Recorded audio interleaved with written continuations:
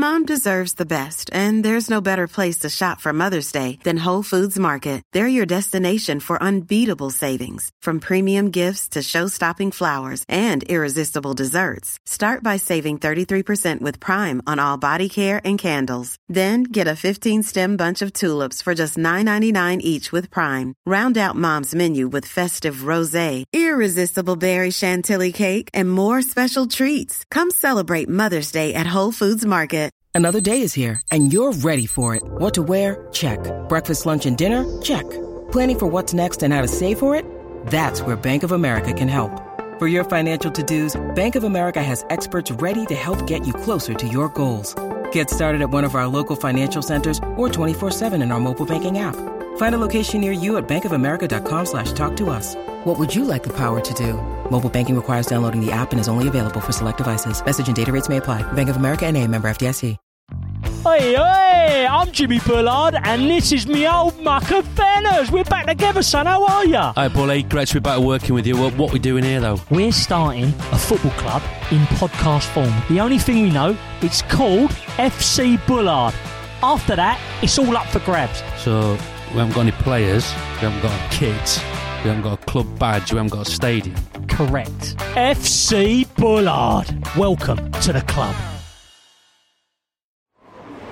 This is a Crowd podcast. There's something we gotta tell you. Our guest today is Michel Roux Jr. I wonder if Joe will trust the recipe for his buttery patisserie crust. Maybe.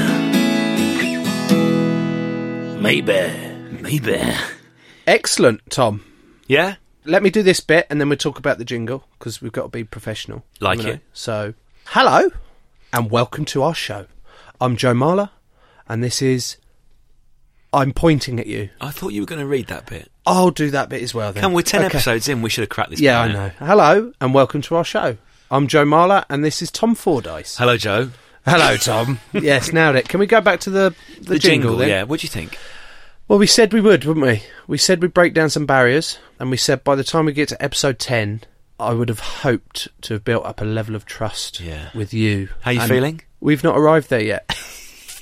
We are far, far, far from it.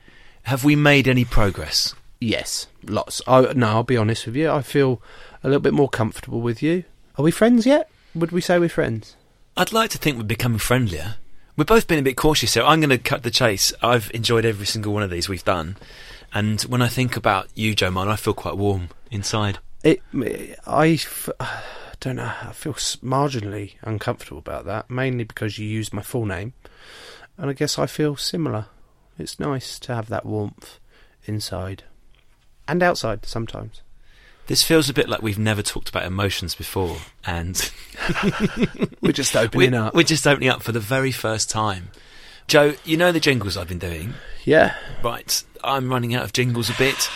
You know, we asked people to send in some jingles. Have you heard any of them? Do you like them so far? Where are you? Yeah, it's been good, hasn't it? A, means they've been listening, and B, they're making the effort to send in these ones. There's a couple of dodgy ones, I'll be honest. Yes, I think I know the ones you mean. And there's a couple of rude ones, which are my favourite, so I'm hoping we get them ones out as well. If you want to send us a jingle, you only have to send them to joe@crowdnetwork.co.uk. Joe, I don't know if you knew that. Can I give you some feedback? Yeah. That didn't sound right. What, your email address is wrong? Mate, I'm the expert now, aren't I? We're 10 shows in. Okay, well, listen, you do that bit by all means. It's your email address. Why am I reading it? Send us, drop us an email. If you've got a jingle, drop us an email. Cheers. Yeah, where to, though? There you go. It's not as easy, is it? Shit. All right, you are the expert still. You do that bit, please. The email address is joe@crowdnetwork.co.uk. That's all I had to say. That's all you had to say. joe@crowdnetwork.co.uk ... No, fuck the dots. Still doing the dots. joe@crowdnetwork.co.uk. Beautifully done, Joe. Thank you. I've got a question for you. Would you rather be an international rugby player or a chef? A chef. You're meant to find out over the course of the next 45, 48 minutes. You don't want to make your mind up before we've met the chef. Sorry, I want to be a chef. I've always wanted to be a chef. Can you pretend that you don't know you want to be a chef and that there's some doubt in your mind? Okay, do a quicker version of the question. Joe, would you rather be an international rugby player or a chef? Not sure yet, Tom. Can we take 48 minutes, perhaps, give or take, to talk to a chef, and then I'll give you the answer at the end of it? That sounds great. Let's get the chef in. Perfect. Our guest today is a 2-star Michelin chef. Welcome, Michel Roux Jr. Thank you for having me. I'm looking forward to this. I don't know what I've let myself in for, but I'm here. It's too late now, mate. The doors are shut, and they've actually been locked, unfortunately for you. But as soon as you said yes, you're in. That's it. End of. What stays in this room? What goes on in this room stays in this room, or goes on a pod. Yeah. Welcome. How are you? You good? I'm really good, actually. Yeah, really good. It's strange times we're living, but I think you've got to always stay positive and just go with it. Have you come from the restaurant today? Yeah. Can't you smell? Well, I'm eyeing up those boxes that you've got on the table. These in front two of gold me. boxes. What? They look like the sort of thing that the Three Kings brought to the nativity scene. And what were they? Gold, frankincense and myrrh. Irrelevant. Very irrelevant. Also, if you're a baby, do you really want frankincense and myrrh? It's not a great present, is it? I don't even know if it's a real story, mate, but that's another different subject. What's in these magic boxes, Michelle? I think I should just pass them over and let you open them up. Is it the same in both boxes? It is indeed, and it's on the menu at the moment. Don't tip them up too much because it's a bit fragile inside. Okay. Going to break the seal. I'd have to say this is already a step up from the look at these beauties. The brown paper bag of meat that we had. Joe, give me your first impressions. Oh, wow. There's Exactly. gold. There is gold. So I'm seeing a circular dome. No, that's not a dome. A circle with some caramelised nuts on and a gold leaf with a chocolate fondue in the middle. And on the left-hand side is a light and fluffy... Is it a Madeleine? Correct, Madeleine. A Madeleine. Which one are we going to eat first? I'm going for the Madeleine. The Madeleine, yeah. Madeleine.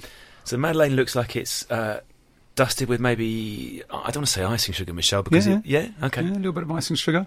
As opposed to what?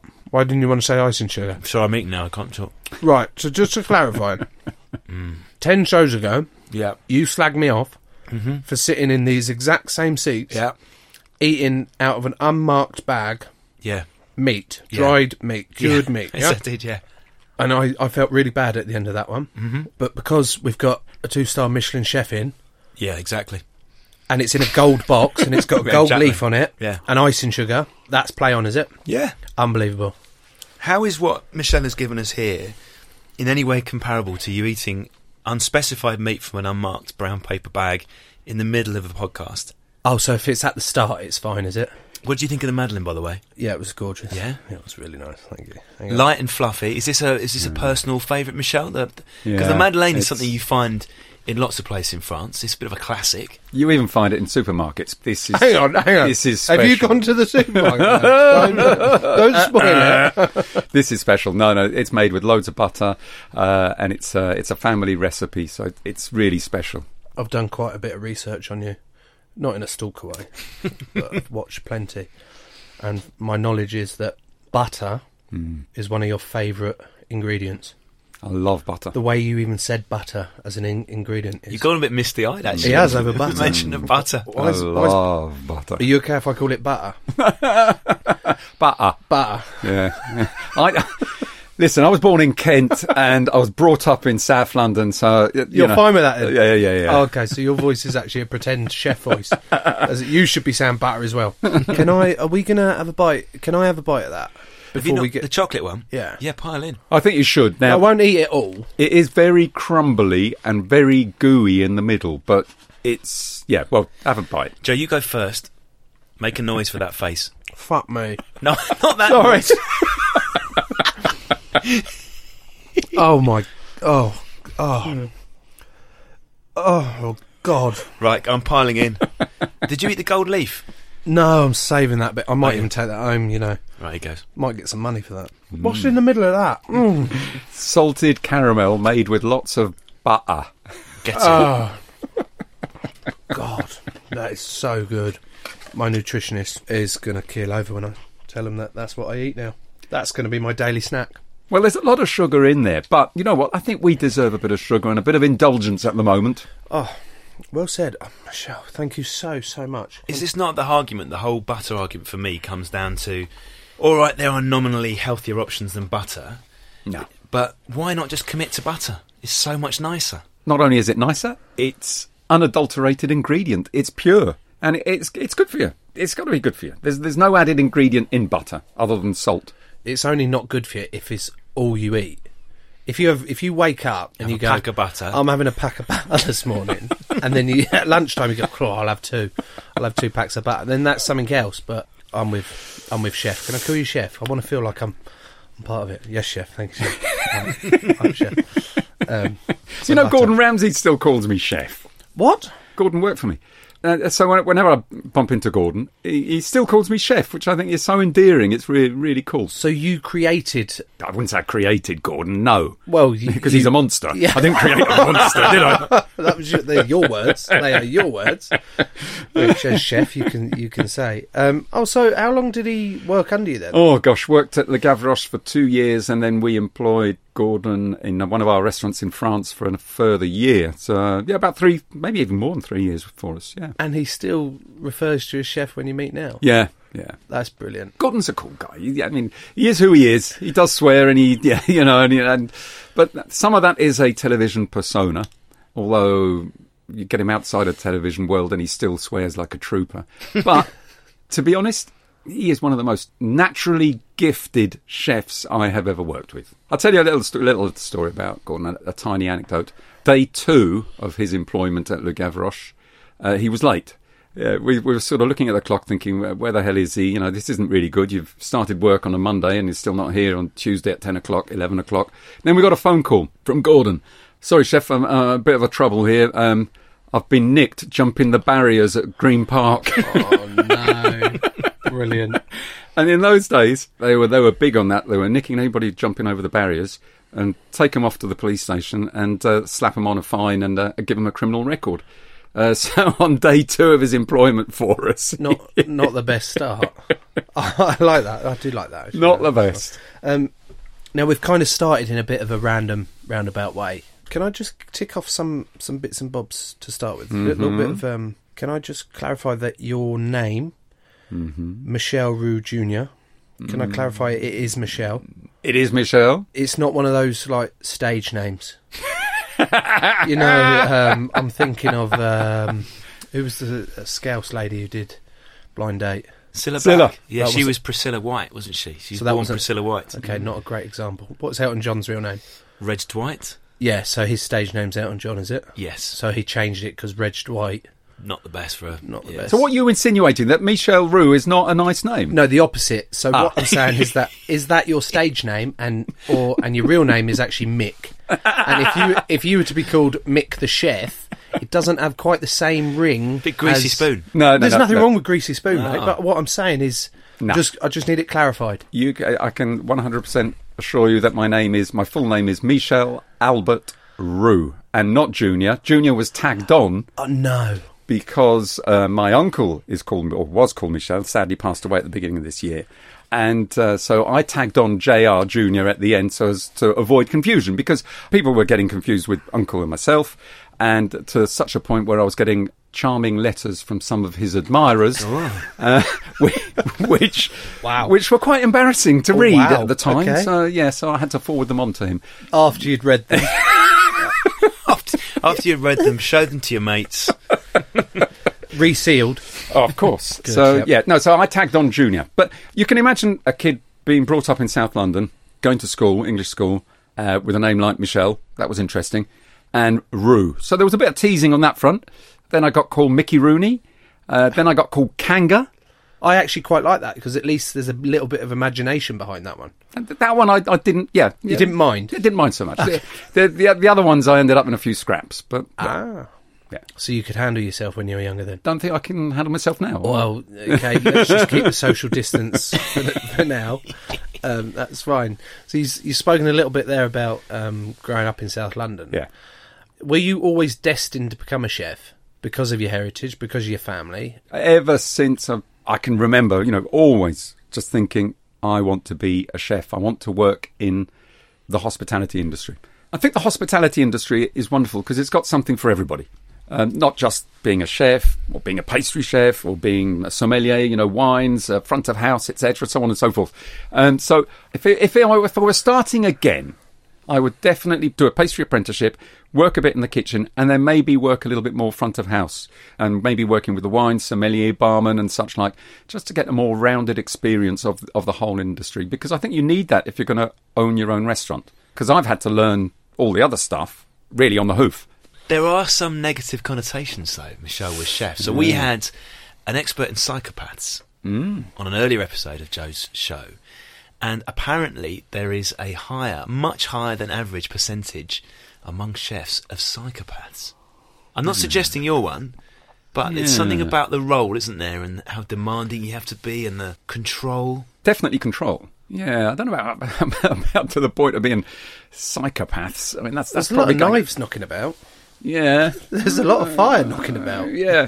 But kitchens are dangerous. That's for sure. And tempers do occasionally flare. But, I always say, a grumpy or angry chef will not cook as well as a happy, smiley chef. A happy kitchen produces better food than a really angry kitchen. I flare up. I lose my temper occasionally and the odd expletive will fly. But the team know that when I'm upset, But I don't linger on it. Once it's done, and we move on. You say your piece, and then we learn from that mistake, and then we move on as a team. I think that's important. If you live in fear, then that's bad. You're never going to be your best. I think you've got to always work on the principle that you want to do your best, and you can always do better. What sort of chef would you be then, Joe? I'm trying to picture you as in Michelle's role. Are you going the full classic, the top hat, the apron? Are you going to be autocratic? Are you walking around with a spoon in every little dish?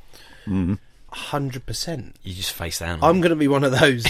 the chef, they look at, they go, Christ, he definitely tastes. There's no shying away from the tasting here. He's tasting everything, if not too much. I'll be running a restaurant in the red.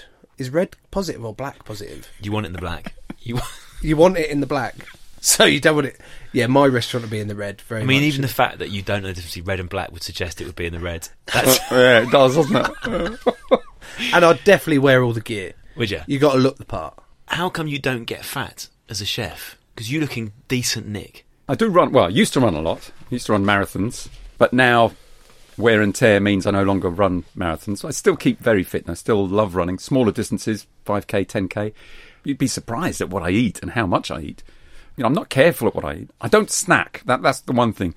On cheap confectionery. I'll snack on one of them. Joe. I'm going wrong, aren't I? But I don't snack on cheap confectionery, and I have never, ever enjoyed sweet drinks. So fizzy lemonade or, all the other stuff. Yeah, never. Me I can't stand the taste. Yeah, it's horrible, isn't it? Yeah. It's horrible. I'd rather have a glass of water. Yes. Or a beer. Yeah. Are you making notes here, Joe? I am making lots of notes. You've got a list with a massive no at the top of it, and you're just filling in some of your favourites. That's meant to be hidden. I'll hide that paper, thank you. You're right, he is fantastic looking. Which leads me to the question of what would you taste like? If I was to cut you up, I'm trying to pick what area. I wouldn't go cheek, obviously. Well, you've got to have, I was going to say, you've got to have cheek or kidney or liver.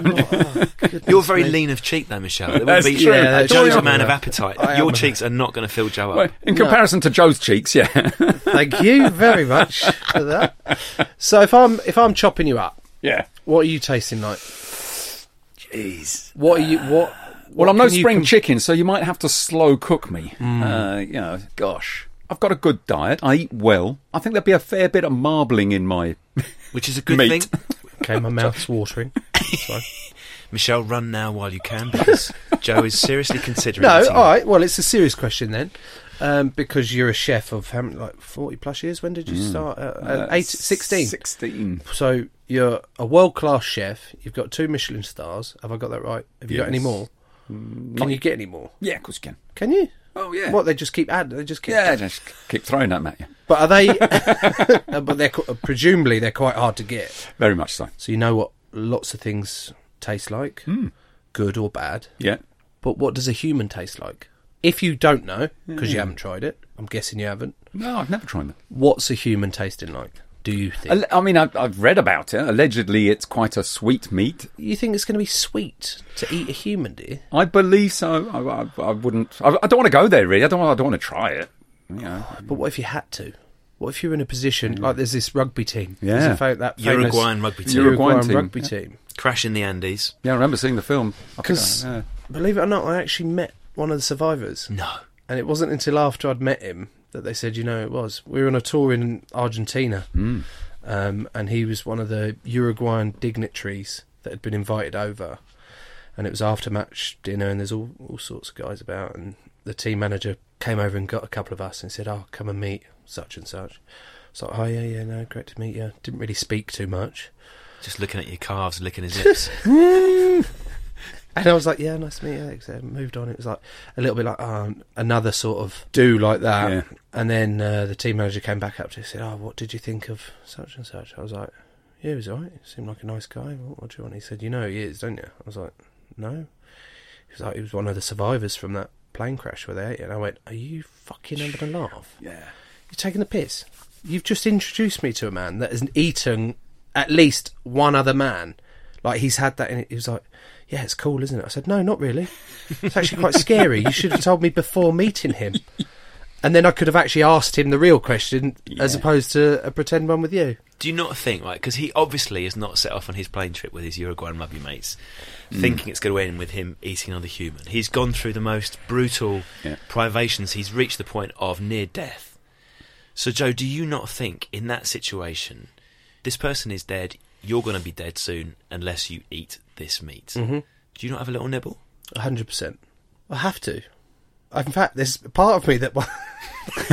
You don't even wait till you're starving in a plane crash. You're just interested. There is part of me that I am really interested, actually, because I want to find out like what other chefs would taste like as well. Like who? What about Greg Wallace? What do you think he's tasting like? Oh, Greg. Yeah. He'd be delicious, What wouldn't he? he's got to take. Like, he's got a wide ranging diet, some of the things, and he loves butter, doesn't he? He loves a pud, and he loves cream, butter. yeah. Oh, Chantilly cream, chef. Oh, put it all up. Go on, boy. So I reckon he'd be delicious. He's a well marbled ribeye. Definitely loads of marbling in that. Yeah, I'm having that. I'm having a bit of Greg. How would you serve Greg? Well, obviously with lots of butter. Some butter. Salt and pepper. Probably some asparagus, but you need to fry the asparagus really quick and at high temperature. It's no good cooking asparagus for a long period of time because they go floppy. You don't low and slow asparagus. Is that not true, Michelle, of every single food stuff? So I had a random chat with a French chef, an old French chef in a pub a little while ago, and I'm asking him for his tips. And his tips are all great, but fundamentally they could all be boiled down to fry it with butter, add salt and pepper. Well, you can't go wrong with a bit of butter, can you? You just can't. So that's literally the answer to everything. Butter. Add butter. Indeed. And long live butter. Vive le beurre. Last time I met or saw Greg, because I met him several times, was at an England game in the autumn 2 or 3 years back, and we were walking to the after-match dinner. I had my little boy on my shoulders and my little girl in a pram with my wife. I'm pushing her, trying to get there, man. Bumping into her. I was like, he was like, "Hi, Joe. Oh, Greg, how you doing?" And I was about to introduce him. I went, "Oh, Daisy, this," and he went, "Hi, I'm Greg from MasterChef." And I looked at him, I went, "Pardon?" He was like, "Yeah, how you doing?" And he was in a bit of a rush, and he had to go, "All the best, take care, bro." And Daisy, she was like, "Did he just say, 'Hi, I'm Greg from MasterChef,' instead of just, 'I'm Greg'?" I was like, "Yeah, he's cool though, so let's just let's just let him have that one. That's fine." That's cool. I go back a long way with Greg. He's brilliant. I like him a lot. He does get on people's nerves, but I like him genuinely. I love his facials, the facials he makes, like when he's doing all that stuff. But what I most like is the voiceovers on it. And Steve has made a duck with a red wine jus. What the fuck is a jus? You know what a jus is? Don't look at me. Look at the chef. Chef, what's a jus? I hear it all the time. It's gravy. Oh, piss off. Can't they just say gravy? It's unthickened. It's a French unthickened gravy. Actually, I remember cooking for Freddie Flintoff years ago. It was the year of the Ashes. 2005? The famous Ashes, where he was a little bit under the weather. And the main course was a fillet of beef, roast fillet of beef, and a truffle jus. So roasting juices with loads of truffle in it. Anyway, serve it up, And midway through eating his main course, puts his hand up and goes, "Oi, oi!" I can't do Freddie Flintoff, sorry. "Can I have more gravy, please? More gravy." More gravy? Northern boys love gravy. Love gravy. More of that mushroom gravy. Yeah, Come on, good. lad. Yeah, I like it. He's gotten to the point there. you know. Absolutely. We all understood what he wanted. No, I like that. So if someone's getting home and their options are your classics, they can do a baked beans on toast, they can do a scrambled egg. What are they doing to improve those? Oh, not baked beans on toast. Okay, please. so the baked beans have gone. Come scrambled on, egg. mate. Yeah, I know, but what I'm saying is, if you're not Michelle Roux, Yeah. if you're at home and you're starving, you've got home from work, You're right. yeah? Yeah, to be fair, the other night, my kids are being a bit of a pain in the arse at the moment when it comes to eating their meals. Like, we're doing all these lovely foods, we're trying to get them on things, and they're not eating it. And my wife was out the other night, and I had the two boys, and I had my knee done, so I had to do something quick. And I thought, oh, sod it, I'll get you some spaghetti hoops on toast, a quick dinner tonight. They never have it. Honestly, don't judge me as a parent. Don't judge me. Don't look at me like that. I know they never have it. Believe me when I say they never. They never have it. And he was like, "What's this, Daddy?" And I was like, "It's spaghetti hoops on toast. Here's some cheese as well on top and thing." Smashed it, like licking the plate clean. And I'm like, "Are you having a laugh? We cook you all these lovely meals every other day. You refuse to eat them. You want to go straight to your pudding, all this lot. And I'm putting spaghetti hoops on toast. So, I guess there is a place for them." You want to get them on oxtail, mate. Oh, mate, I can't do that to them. Do you know what I mean? They won't eat bloody salad, let alone oxtail. We need to go back to the normal dishes that people have. You're asking, is that right? So scrambled egg, let's say Yeah. I wanted to cook scrambled egg. I think eggs are brilliant. Eggs are my idea of fast food. Scrambled eggs, omelettes, fried egg, poached egg, they're brilliant. Especially an omelette. An omelette is a vehicle for loads of other stuff. Dare I say, you could probably even put spaghetti hoops in an omelette. Ooh. Stick that on your list, Joe. Go on. Ooh la la. And put that on toast. Thank you. But eggs are great for you, full of protein. They'd be part of a good diet. So for me, if I come home early, I'm hungry, quickly want to eat, an omelette, you can't beat it. And is that like a staple of a up-and-coming chef? That's a measure of how good a chef they could be, because if they can't cook an omelette, they're buggered. Absolutely. My dad used to, when interviewing prospective chefs, get them to cook one omelette. Nothing else. Wow. Don't do me any fancy food. Don't do this or that. There was a quick interview, face-to-face. Said, "Okay, right, cook me an omelette." It is amazing how much you can tell from a chef, well, from anybody really, I think, just cooking an omelette. You can see how they work, how they're organised. Seasoning, obviously, that's the obvious one. How they cook the omelette. Do they roll it or do they fold it? Do they cook it with butter? Is there any colour or no colour on it? How they present it, and how they've left their workplace clean and tidy or not. So, just one omelette and you can tell so much out of it. Like, Joe, how many eggs are you going for your omelettes? I go about 4. 3, 4 eggs. Three is good. 3 is what I would do as well, depending on the size of the eggs, obviously. Recently, we had a chef as well, an interview like that, and we got him to do an omelette. He cooked his first one and messed it up. He says, "I'll do another one." Messed that one up. Not pleased with that one. I'll do another one. I'm running out of eggs, mate. It's not on, is it? In real life, you don't get 3 goes at it. No. So much you can tell from an omelette, from just doing one simple dish like that, and you've got to get it right. See, I've got to let you in on a secret. As part of my research into you before this, I downloaded The Protégé on Amazon Prime. Yeah.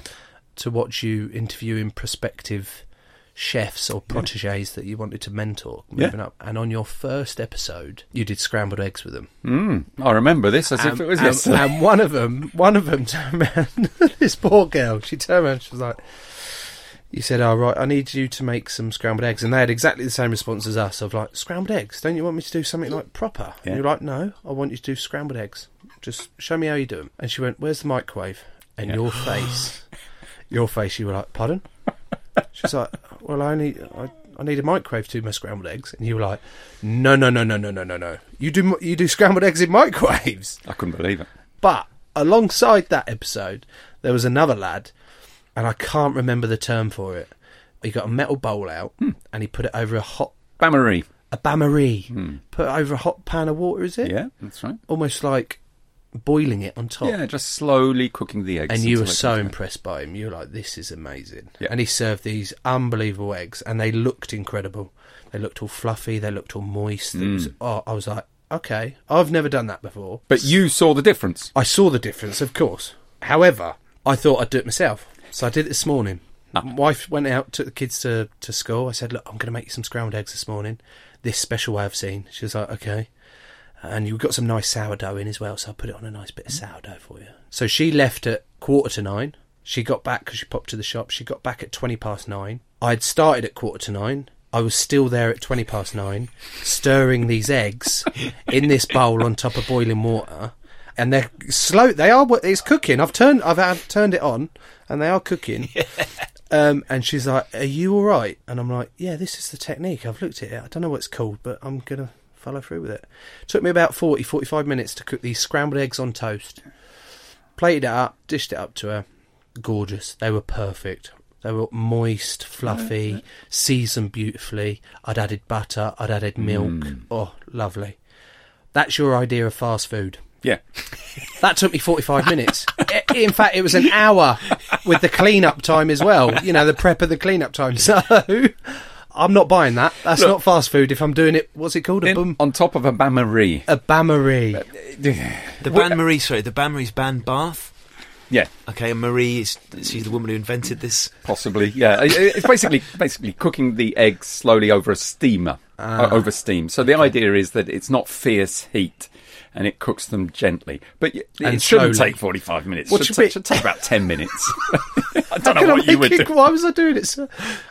Did I do it wrong then? Maybe you made the best scrambled eggs ever. However, you can't rush scrambled eggs. You can't. So I'm sure that they were amazing, and you got lots of brownie points from that. I did. Well, I did, but they were kind of taken back with, I'd much rather you did it the other way, because... Don't tell me you cook them in the microwave. Cake's not a chance, mate. I'm very much with you on that. I'm not... And I do have some standards. So when my wife tucks into a pot noodle, I will turn round and I will give her the face of disgust, and I will say, that is hideous. I don't want the kids seeing you eat that. I don't want them seeing it in the cupboard or anyway. So I do have standards. Sorry. So omelettes and scrambled eggs are the best way to see what an up-and-coming chef is all about. You can't hide. That's the thing. You can't hide behind decorations or anything else. It's just 3 eggs and a bit of butter. A lot of butter. Yeah. Right, so we know how to make eggs. Joe, shall we eat a bit more of these puddings? What are we going to talk about, though, after the ad break? I'm already eating it. Sorry. You've been sneaking the chocolate tarts. Sorry, what do you want me to say? What are we going to talk about after the ad break? Oh, yeah.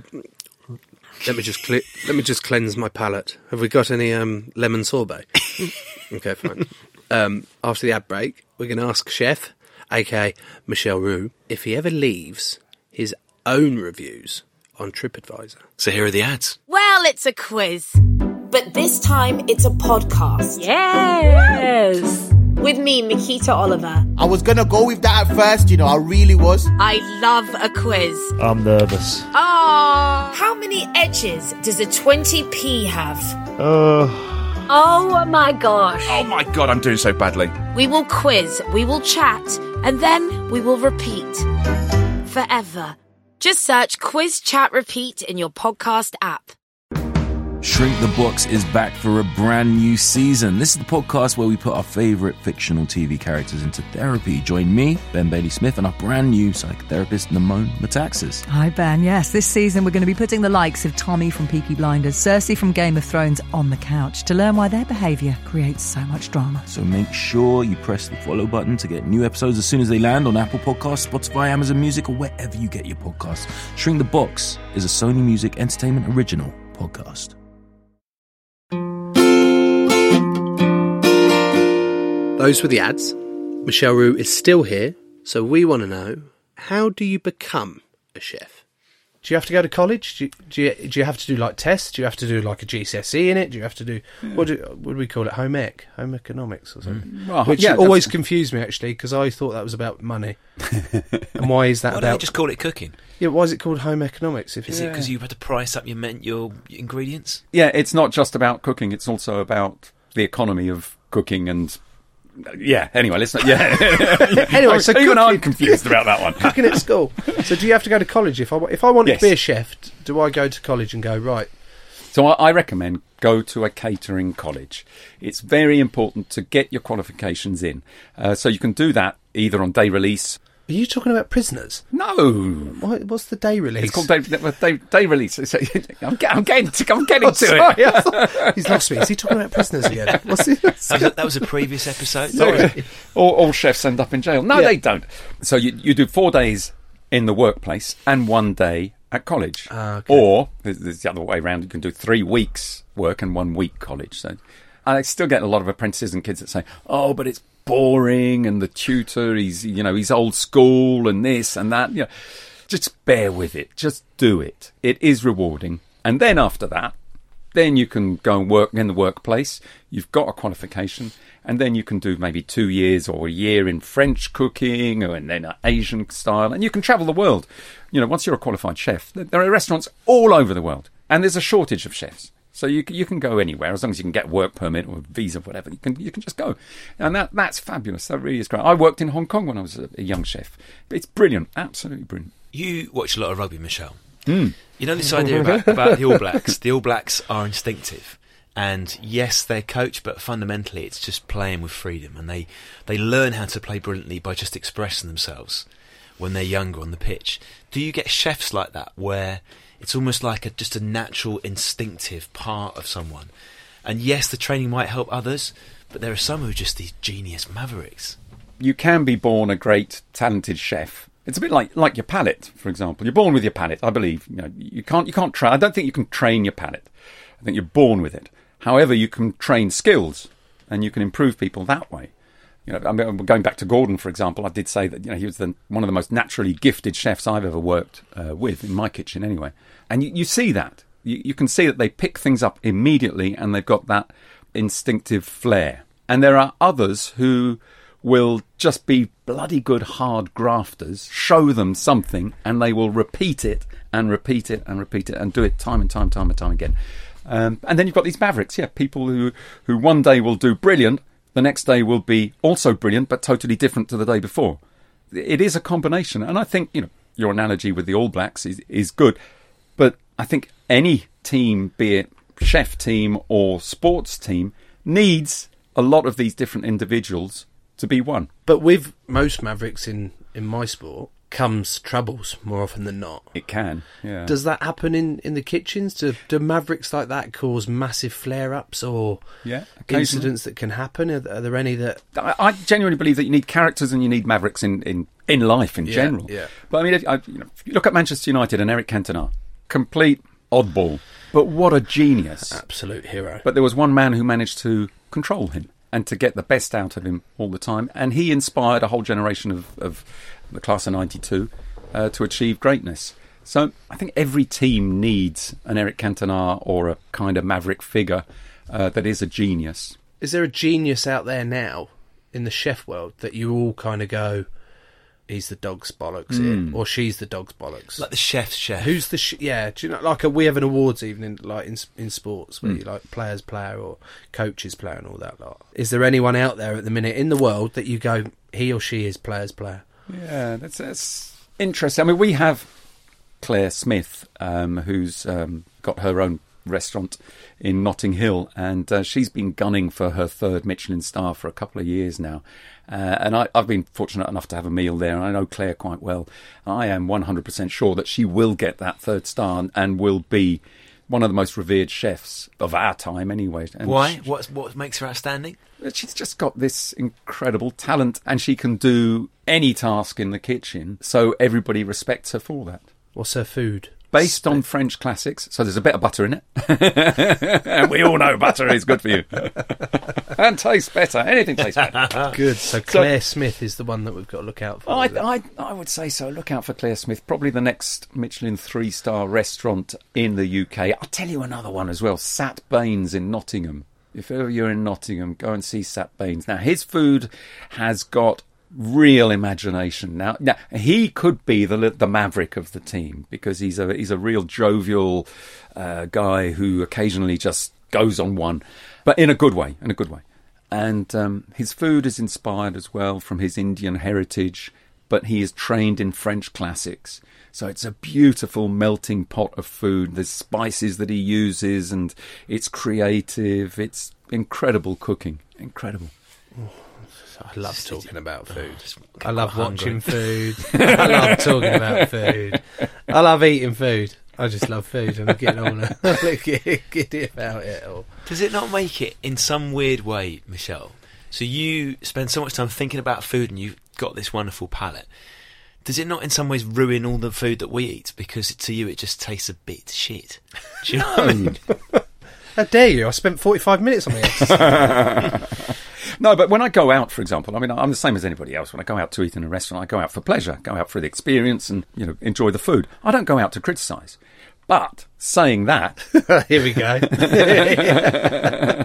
Saying that, plate of food arrives in front of me, I'm going to analyse it. I can't help myself. If you watch a game of rugby, you're going to start analysing it, surely. Yeah, that's fair, yeah. You look at the front row of somebody packing down, you go, I could have done a much better job than that, mate. Or, what's he doing with his arse up in the air? I'm not that he's definitely boring in.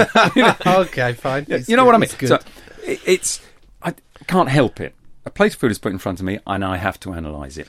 But not in a bad way. Are you ever sending food back? Even if it's bad and the service is bad, are you stopping yourself from sending it back because you then don't want that reputation of, he's just fucking being so picky about the food? Do you know what I mean? He thinks he can do it better. Do you stop yourself from sending it back because of that, or will you send it back? I would not send it back and haven't sent it back.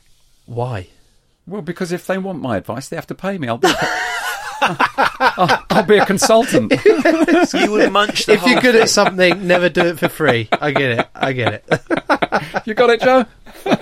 What is the biggest mistake that when you're out eating, that you see where you just think, Yeah, I think overdoing it. I think that's one of the things chefs really have to grasp, and that is knowing when to stop putting stuff on the plate. Overcomplicating food is one of my bugbears. If we've got great ingredients, you don't need to mess about with it. Let the ingredients sing. Too many fancy sauces and chucking herbs on it and this and that. I mean, the food has got to look great, especially when you get into the sort of Michelin star levels. It's got to look superb. But I do think that sometimes chefs just try too hard and put too much on the plate. I often get asked for advice as well, young chefs saying, they're desperate to get a Michelin star, desperate to do this and that. I said, listen, cook food for your customers, for your guests. If they like it, they're going to come back, and come back for more. And that means you're going to have a good business and you're going to have a kitchen to cook in. If you don't, then you've got no business, you're out of a job. And I said, if you get that right and grow in confidence, then the plaudits will come. You'll get the journos will come in and they will write you up good reviews, and then you'll get the inspectors come in and you will get the Michelin stars. Just don't overdo it. Do you know the inspectors? Do you know when they're coming? Can you recognise one? Can you tell one? Do you know what I mean? I've got trust issues, but that we've worked on, still working on. How do I know that you're not, Tom, that you're not a podcast inspector or something? Do you know what I mean? What a convoluted cover that would be. Let's record 10 podcasts. A bad analogy, I know, but I know what you mean. Can you tell if there's an inspector that's come in? Michelin Guide inspectors are totally anonymous and always pay for their food. I do recognise a few of them because they're the UK ones do the rounds, and after a while we get to recognise them and we know them. They never book under their real name, and they do change phone number so that we can't recognise the phone number. But there are little telltale signs occasionally that kind of give them away. But they are anonymous. They don't leave their calling card, or they don't say we're coming tomorrow, and they are totally impartial. We need reviews for this podcast, Joe, don't we? And we've both been on our phone apps and worked out that you can leave your own show a 5-star review. No idea what you're talking about. Really? I know. Seems you can actually leave multiple reviews as well. No idea. Can I do? I might look into that, but I'm not. Yeah. I'm not bothered, mate. I'm just doing this for the enjoyment. Who cares about the reviews? So when you get a review, Michelle, of a restaurant, we all know what TripAdvisor reviews can be like. They can be sensible, or they can be TripAdvisor or TripAdvisor. Yeah, well, there we go. But you're hung out to dry then, aren't you? And is there something in the restaurant business where people try and do what me and Joe would never do, which is to leave glowing reviews of our own podcast? Under said pseudonym. Well, I think, okay. You've got your Michelin guide, you've got the serious guides, as I call them, the Good Food Guide for another one. And then you've got the reviews online, such as TripAdvisor and others. Now, my issue with those is that most of the reviews on there are put up at about 2 o'clock in the morning, and it's the old keyboard warrior syndrome, isn't it? Something may have gone wrong, maybe something very small, but then by the time they've had a few jars, and they've had a row with the missus or whatever, and the Uber was late or whatever, and they get pissed off and start, tapping away on the keyboards. And it can be very painful because they are. I mean, some of them, the reviews are absolutely murderous. They're horrendous. So I no longer read it. I've had my fair share of bad ones. I just do not read it. I ignore it now, and I don't even use those sites for me personally to judge other restaurants to go to. They're flawed as well. You can write your own reviews, which is quite handy in the podcast world. It's quite handy to exploit those flaws. But you can buy good reviews. You can buy them. You can buy good reviews. What? Honestly, you can buy good reviews. Joe, look into this. Sorry, let me just. You can also buy bad reviews for your rivals. Oh, really? Can you? Have we? I don't think we. Not that I would know too much about this, but I don't even know. Well, so where am I going with this? You and Gordon Ramsay used to speak. What's his restaurant called? Who, Gordon? Yeah, Royal Hospital Road. Okay, so the Royal Hospital Road has recently had a couple of bad reviews, and they're from a certain Mick. Ruux. Mickey Rooney. And he's senior. Mick Ruux senior, this one. You've got to use a better pseudonym for that one. It's fine. It's not going to work, is it? Joe, what do we want people to say about your podcast? Because people may be listening and they might help out. No, I want honesty. No, I definitely want honesty. Yeah. And that if they want to slag it off, then they should slag it off. I won't listen or read it, but, they should, if they feel like they should. As long as they're not too mean. Don't make it personal. Constructive. Be constructive with it. I'll welcome feedback. We should definitely welcome feedback all the time. So do you think we should propose to Michelle that he leaves a great review of your podcast and we'll go on TripAdvisor? Why are you whispering? He's got headphones on. He can still hear you. I've got an idea. If we pick up your Madeleines on TripAdvisor, will you give... No, he just said TripAdvisor's a bag of shit. Yeah, but and he doesn't use it. We can't become Michelin... Mick Ruux Senior uses TripAdvisor. Where do you want us to leave a review if you big up Joe's pod? It could be a good deal, this, couldn't it? Look, stop trying to bribe the chef. We've already had a really nice meal. What I want to ask as well, Tom, you drink quite a bit, don't you? What are you saying? You drink quite a bit. Well, yeah, in moderation. Everything in moderation. Exactly, including moderation, yeah. Meat in a bag in moderation. Chocolate fingers in a bag. Exactly. Madeleines in a moderation. Sometimes you drink a little bit too much and you wake up with a stinking hangover. Gotcha. What would you cook to cure your hangover? I would probably go for something salty. So I might do a scrambled egg and then add in an extra bit of saltiness by maybe, and don't judge me, Michelle, maybe on my toast I'm putting some Marmite. So I've got like a Marmite base layer to my toast. The scrambled eggs going on top. My thinking is eggs, protein, help break down the alcohol. I don't know if this is true. And then I've got the saltiness and the road to recovery begins. Do you eat vegetarian bacon? No.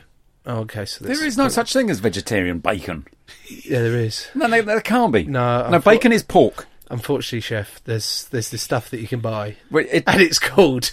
They should not be allowed to call it bacon. You're right. I think it's absurd. And I also think it's absurd that it's in my fridge currently and that my wife insists on eating it. I said, but if you're a vegetarian, why do you want something that tastes like meat? She was like, no, because the purpose is I love animals. That's why I don't eat them. I don't want to get into this. I don't want a domestic when she's not even here. It's fine. What are you making for a hangover? Me and Joe have been over and... We've been over his... Be over to Michelle's house or whatever. We've had a lock in Le Gavroche. Yeah, and Michelle has assumed the roles of the sommelier, as he says he would like to have done. And we have sampled, Joe, the finest booze that we'll ever will, and we've got carried away. So the next morning, Michelle, me and Joe come down at 10:30, croaky, and you look at us and go, boys, I got just the thing for you. It's definitely orange juice for me first, and then I'll go bacon sandwich, something really greasy and salty. But if you two came down, so it would have to be something vegetarian. wouldn't it? I Well, suppose. one each, maybe. Is that too much to ask? 2 pans? I'm trying to be vegan once a week, so maybe do something veggie or vegan. But So, yeah, I mean, you were saying scrambled eggs on toast. That's the kind of thing that you want when you're feeling a bit icky. So no pot noodles. Definitely not pot noodles. And you ain't microwaving my scrambled eggs. No chance. Chef, thank you so much for coming in. I've really enjoyed talking to you. Me too. It's just gone too quickly, really, hasn't it? 45 minutes to make some scrambled eggs. But will you leave me a good review? If you pay the right amount, I will. Joe, now Michelle's gone, quick question. Have you got any of the tart left in the box? Yeah, it was dog shit. He's gone now, I'll tell you the truth. I until he leaves a positive review of the pod, I am going to continue to bag this absolutely incredible box of joy that he put in. Oh my God. You taking any back for days, or are you just going to eat it on the way home? In the hope that she doesn't listen to my pod, and knowing that she doesn't listen to our pod. See, that's nice. So I can say what I want on here, because there'll be no comeuppance at home. She's not having a single bite because it is empty. Did you like yours? I did. I've left half only because I couldn't eat it during the show. I'm now wondering whether if I give half a chocolate tart to Murphs when I get home, is she going to see that as a good thing because I've left her half, or a bad thing because I've given her half? The immediate question I would ask, though, is how long is it going to take you to get home after this? Approximately 2.5 hours. And you think you'll go 2.5 hours not thinking about that chocolate pud? Might just lick it. She doesn't know that the chocolate goes right up to the brim of the pastry, so what if I just lick, like, 3 millimetres off, and she thinks it's like a shallow fill? I don't think you need to lick it. You could just scrape it out and be, slightly more hygienic about it. What, just give her the pastry crust? Yeah, say it's this new modern food that Michelle Roux's trying out at this restaurant, where it's like an empty pastry. Now you've met one, would you rather be an international rugby player or a chef? Chef. We've spent the last however many minutes confirming what I kind of already knew. I would love nothing more than to be working in a professional kitchen. Okay, should we do a quick trail for another podcast? I'm going to suggest that the trail is for The Mentor. Are you familiar with The Mentor? From Harry Potter? No. Dementors? Yeah, this is The Mentor. Oh. So the thing is, what I've learnt from certain experts on podcasts is that you should really pronounce your words better. So my advice to you on this occasion, Tom, was that you said Dementor or The Mentor or The Mentor too quickly. The Mentor! Rick Lewis and Sideman are on a mission to end 2020 on a high. Rick is one of the best business minds in the country, and he's taking 3 young people under his wing for the rest of the year. Do you know why, Joe? It's been a shit year for most of us, but with access to £5,000 and Rick on speed dial, what could you achieve? It'll be inspiring, but we'll also learn a lot. Joe, search for The Mentor in your podcast app. Crowd Network, a place where you belong.